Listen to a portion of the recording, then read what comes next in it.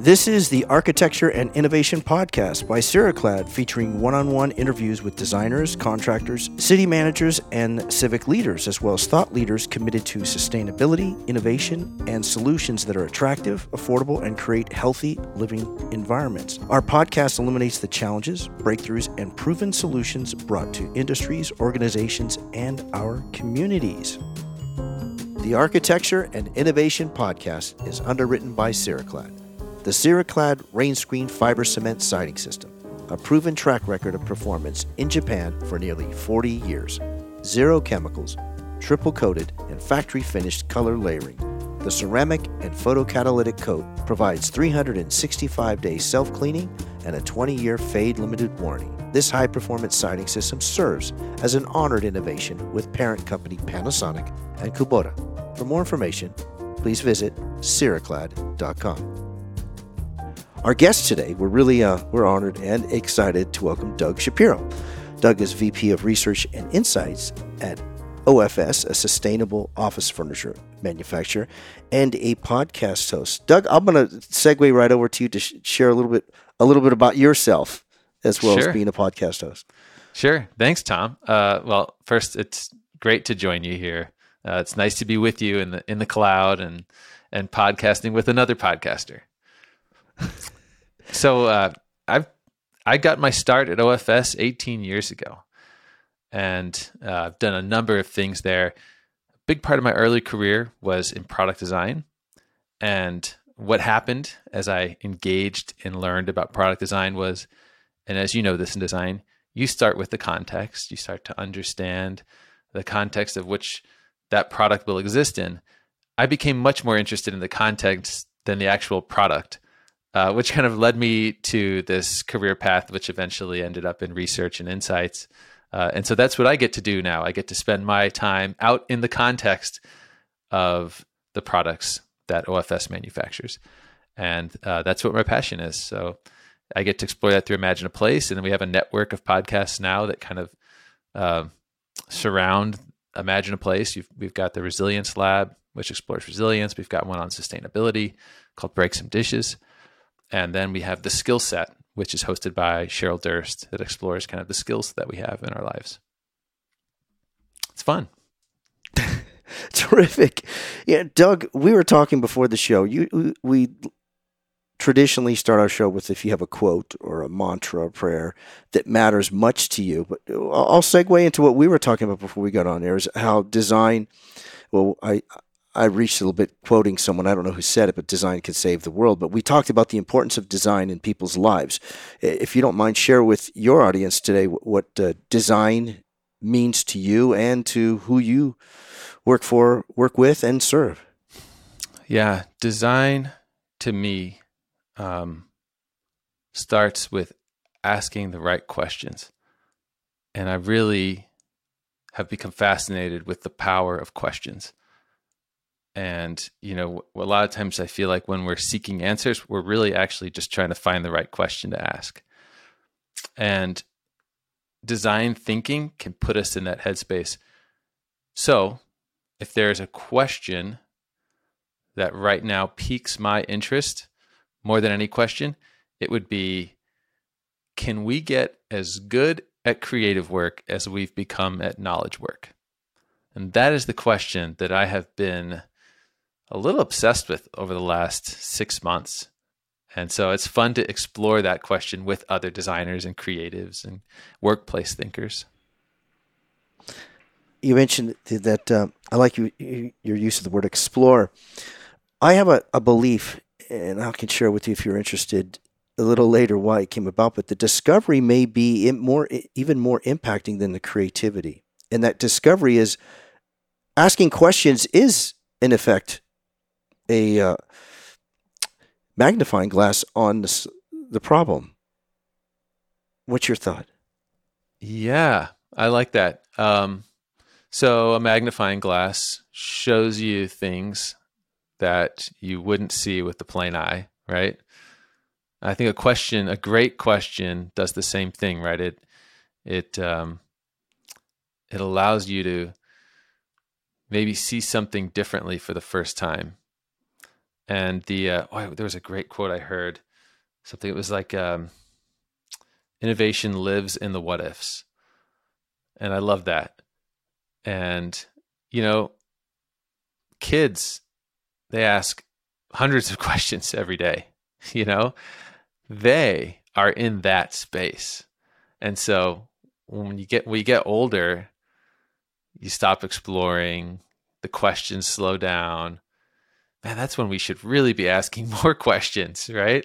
And so there is kind of like an inner kid that I think we have to rediscover, and just kind of keep sparked as we grow through our creative careers. That the questions slow down. I've not ever heard it put that way, but yeah, the questions do slow down because there's a sense of, I'll just say from my perspective, ego says you want to know that you have the answers or that you think you know. So if you're able to sidestep your ego or just completely eliminate it, you have that sense of curiosity. What's your thought on that? Yeah. Oh, totally. Yeah. I mean, I feel like the nature of asking questions also comes from this sense of wonder. Like you have to, like we might have the question in our head, but never ask it. And I do feel like there is a formalness and seriousness that we embrace as you get older. Here's another stats that differ kids from adults. This one I got from the back of a Snapple cap. Okay. This was, did you really? Yeah. This was like kids laugh something like 50 to 80 times a day. And adults, the number was ridiculously low. It was like 10 to 20. And I'm like, oh my gosh, like what happens, And laughter, I feel like there's a serious connection between laughter and creativity and laughter and wonder, right? Because laughter often happens when we're surprised by something. And so, we have to find our way back into that space.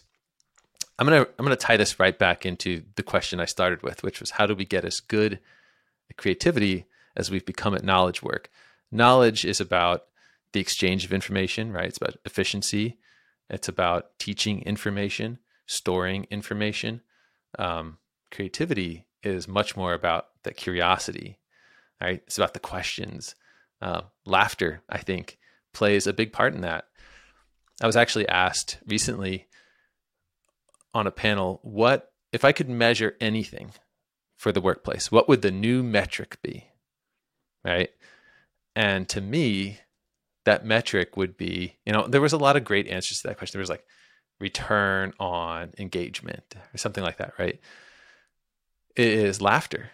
Like if you could measure laughter, what would that show you? First, I think it shows you overall mental health of your workforce. I mean, laughter is essential to humanity. If you go a week without it during your work days, boy, that tells you something, right?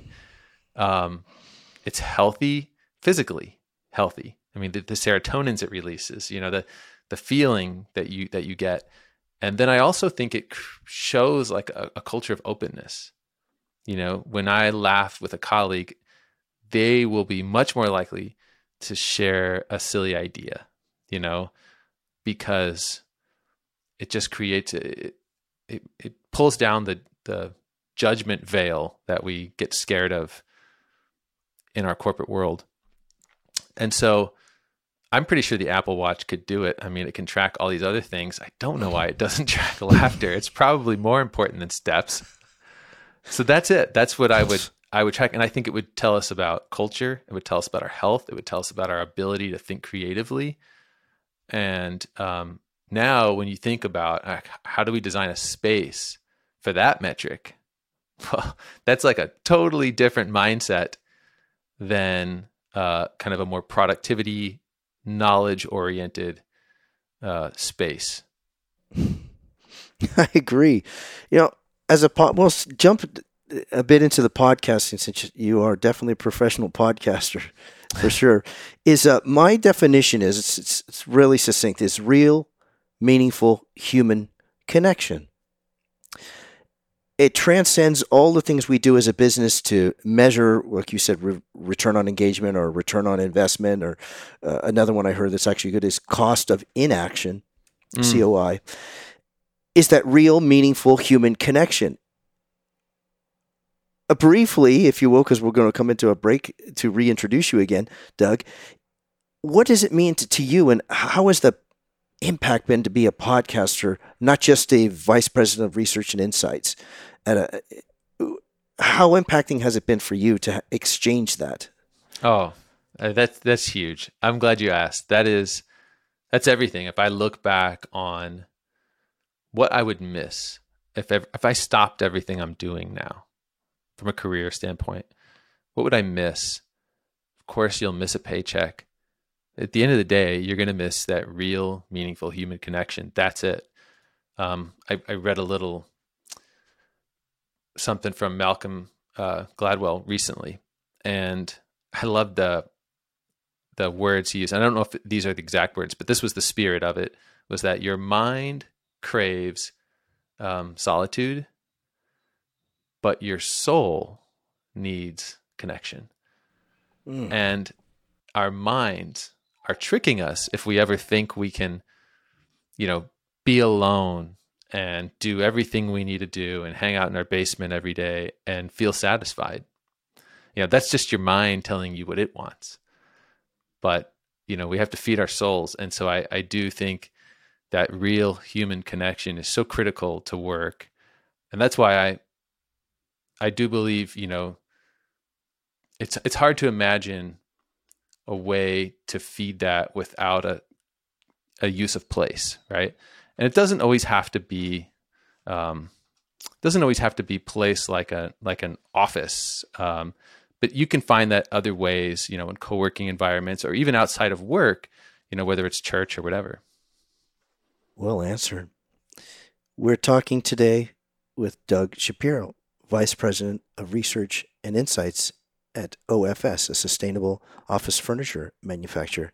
And Doug's also a professional podcast host, presenter, professional. Feel free to visit Doug at the OFS office at ofs.com. That's ofs.com.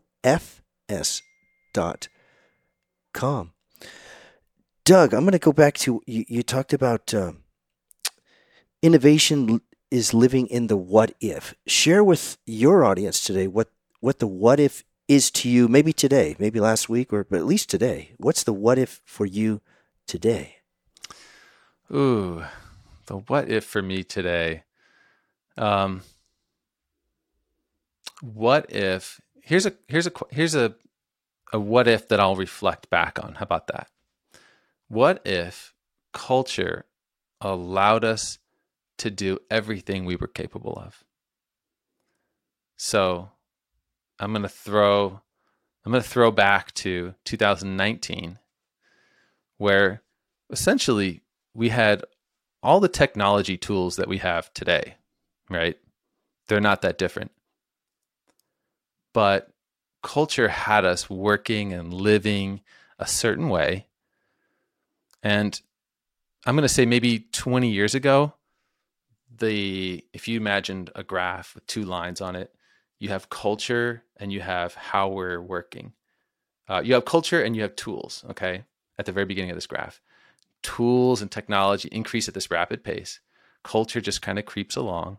So now you have a gap between those lines. And I think that gap is what we were all feeling in 2020, 2019.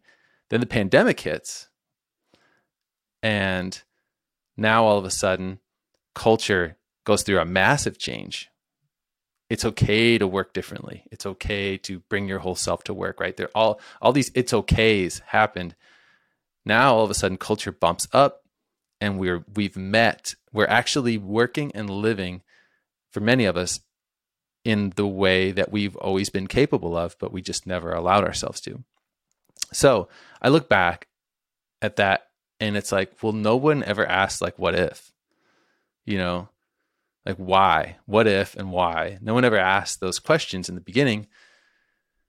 And so I do think it's important that we acknowledge what happened there, because now we can be more thoughtful about not letting that happen again, to where tools and technology will continue to increase, right? The way we can work and connect will continue to change, and we just can't let culture just kind of be stagnant. And so so otherwise just another gap forms, and in that gap will lie frustrations and unmet potential and all these other things, and a healthy lifestyle that maybe people finally discover. All those things are in that gap. So that's something that's a what if that I'm exploring, and I'm thinking, okay, well, what could form that next gap? And I kind of look at AR and VR as that next thing that culturally, maybe those are things that are really hard to embrace, but over 10 years, what those will do for us in terms of what we're capable of, I don't know if I don't know if culture will allow us to embrace it in the way we could. It'll be interesting to see. When you say culture allows us, this is a bit of my perspective, and you may disagree, is even if the culture doesn't allow, what if just based on our own courage that we allow ourselves? Ooh, yeah, that's it. Will we be courageous to kind of fly against what mainstream culture says should or shouldn't be done? Yeah. And how has it positively, and I know it's positively, affected you being, having a successful podcast, and as a professional and personally, if you don't mind personally, but at least professionally, how has it grown you as a person and grown even the businesses that you work with and work for? How has it grown you being in podcasting and that real human connection? All right. Well, I've got an answer to that second question, okay, that I think your audience will be able to put in their pocket, take with them, right? This will be a good one. And then in terms of like what I've enjoyed about getting into the podcast world, you in life, you only get to see the world through your eyes, right? We can all only experience the world through ourselves. But I think what's special about a podcast is for 30 minutes, 1 hour, you're not talking. You're not even trying to experience. You are literally just seeing and hearing the world and feeling the world through someone else for that 1 hour, that 30 minutes. And I think that kind of teleportation is what's really special about podcasts and podcasting. And I think that the empathy muscle that helps create, and the doors that opens, I think are so special. So that's why I really love what I do, is that immersion. In terms of what I have learned, I've learned a lot about communication. And this is what I think has been hugely important to my career, to the podcast in general, is this code. And I may get the numbers wrong, but it's something, I almost have to look this up really quick. It's 37, 7, and 54, I believe. Okay. Those are the key numbers. So 7% of what you get from me in communication is actually what I'm saying. 54% of what you get from me is the nonverbal. And that 37%, that is how I say what I'm saying. Or it's 56, 37, 7. Okay.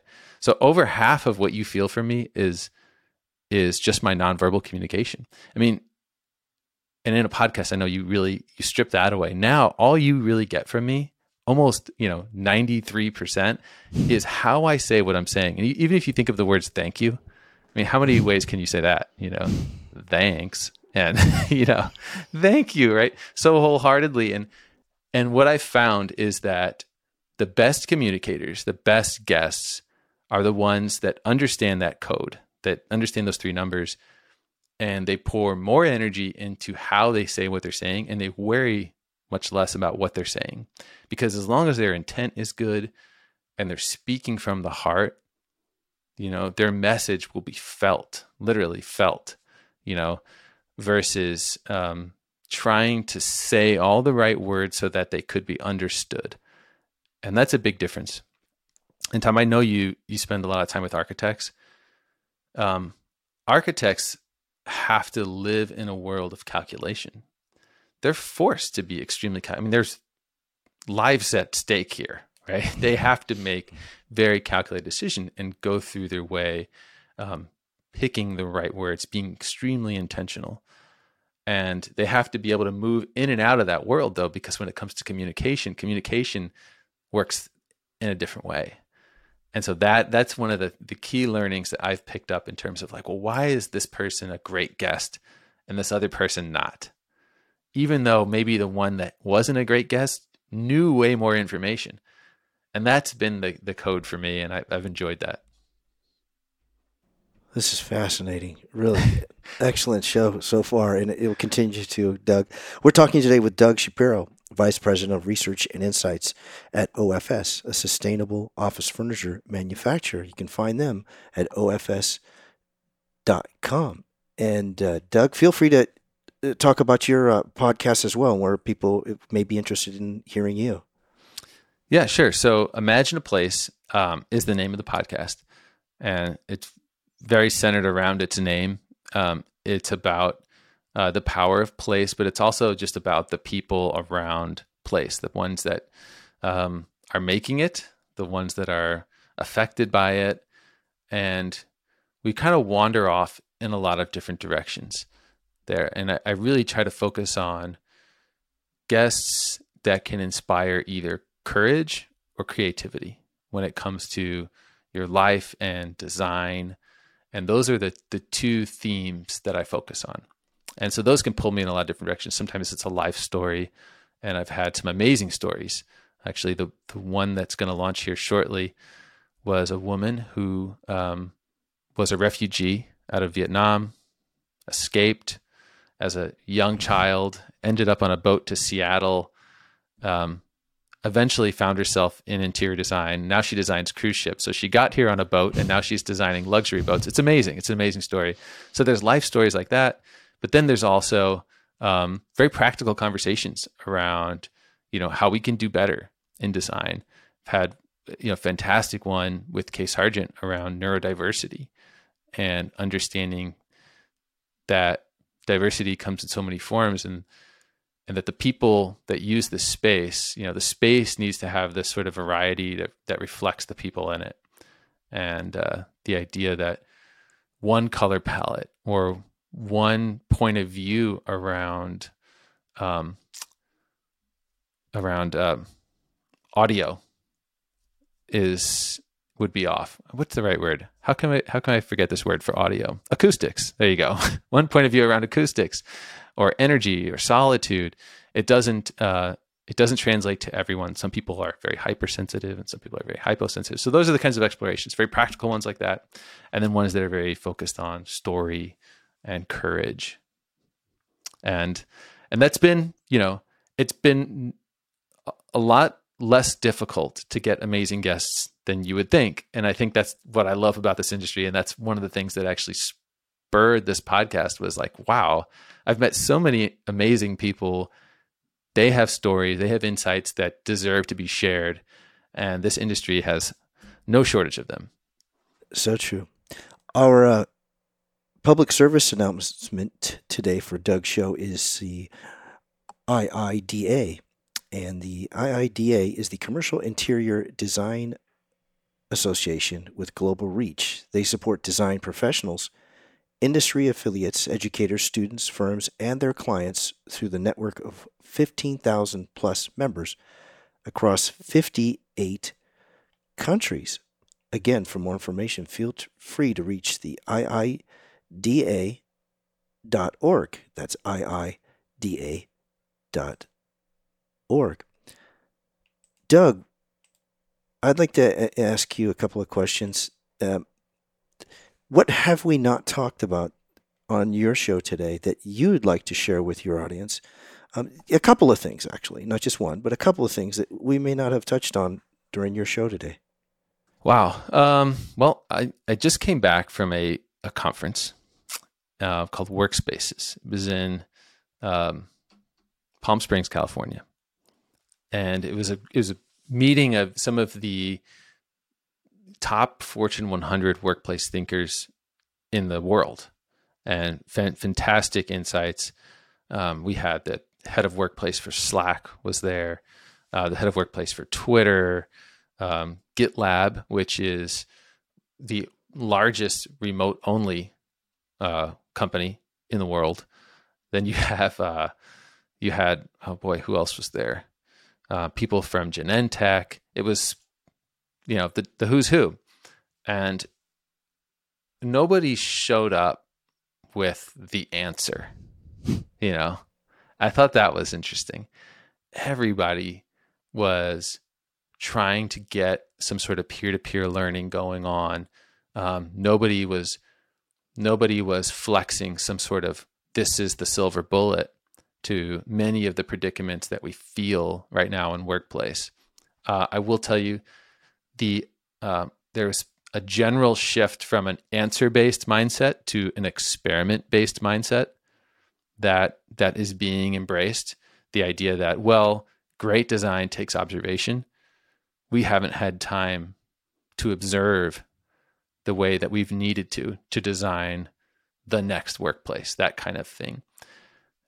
I don't know that tipping point ever occurs. In fact, I think about the last 2 years and the kind of change and the thinking and the shifts we've had to do as honestly a preview for the next 2 decades.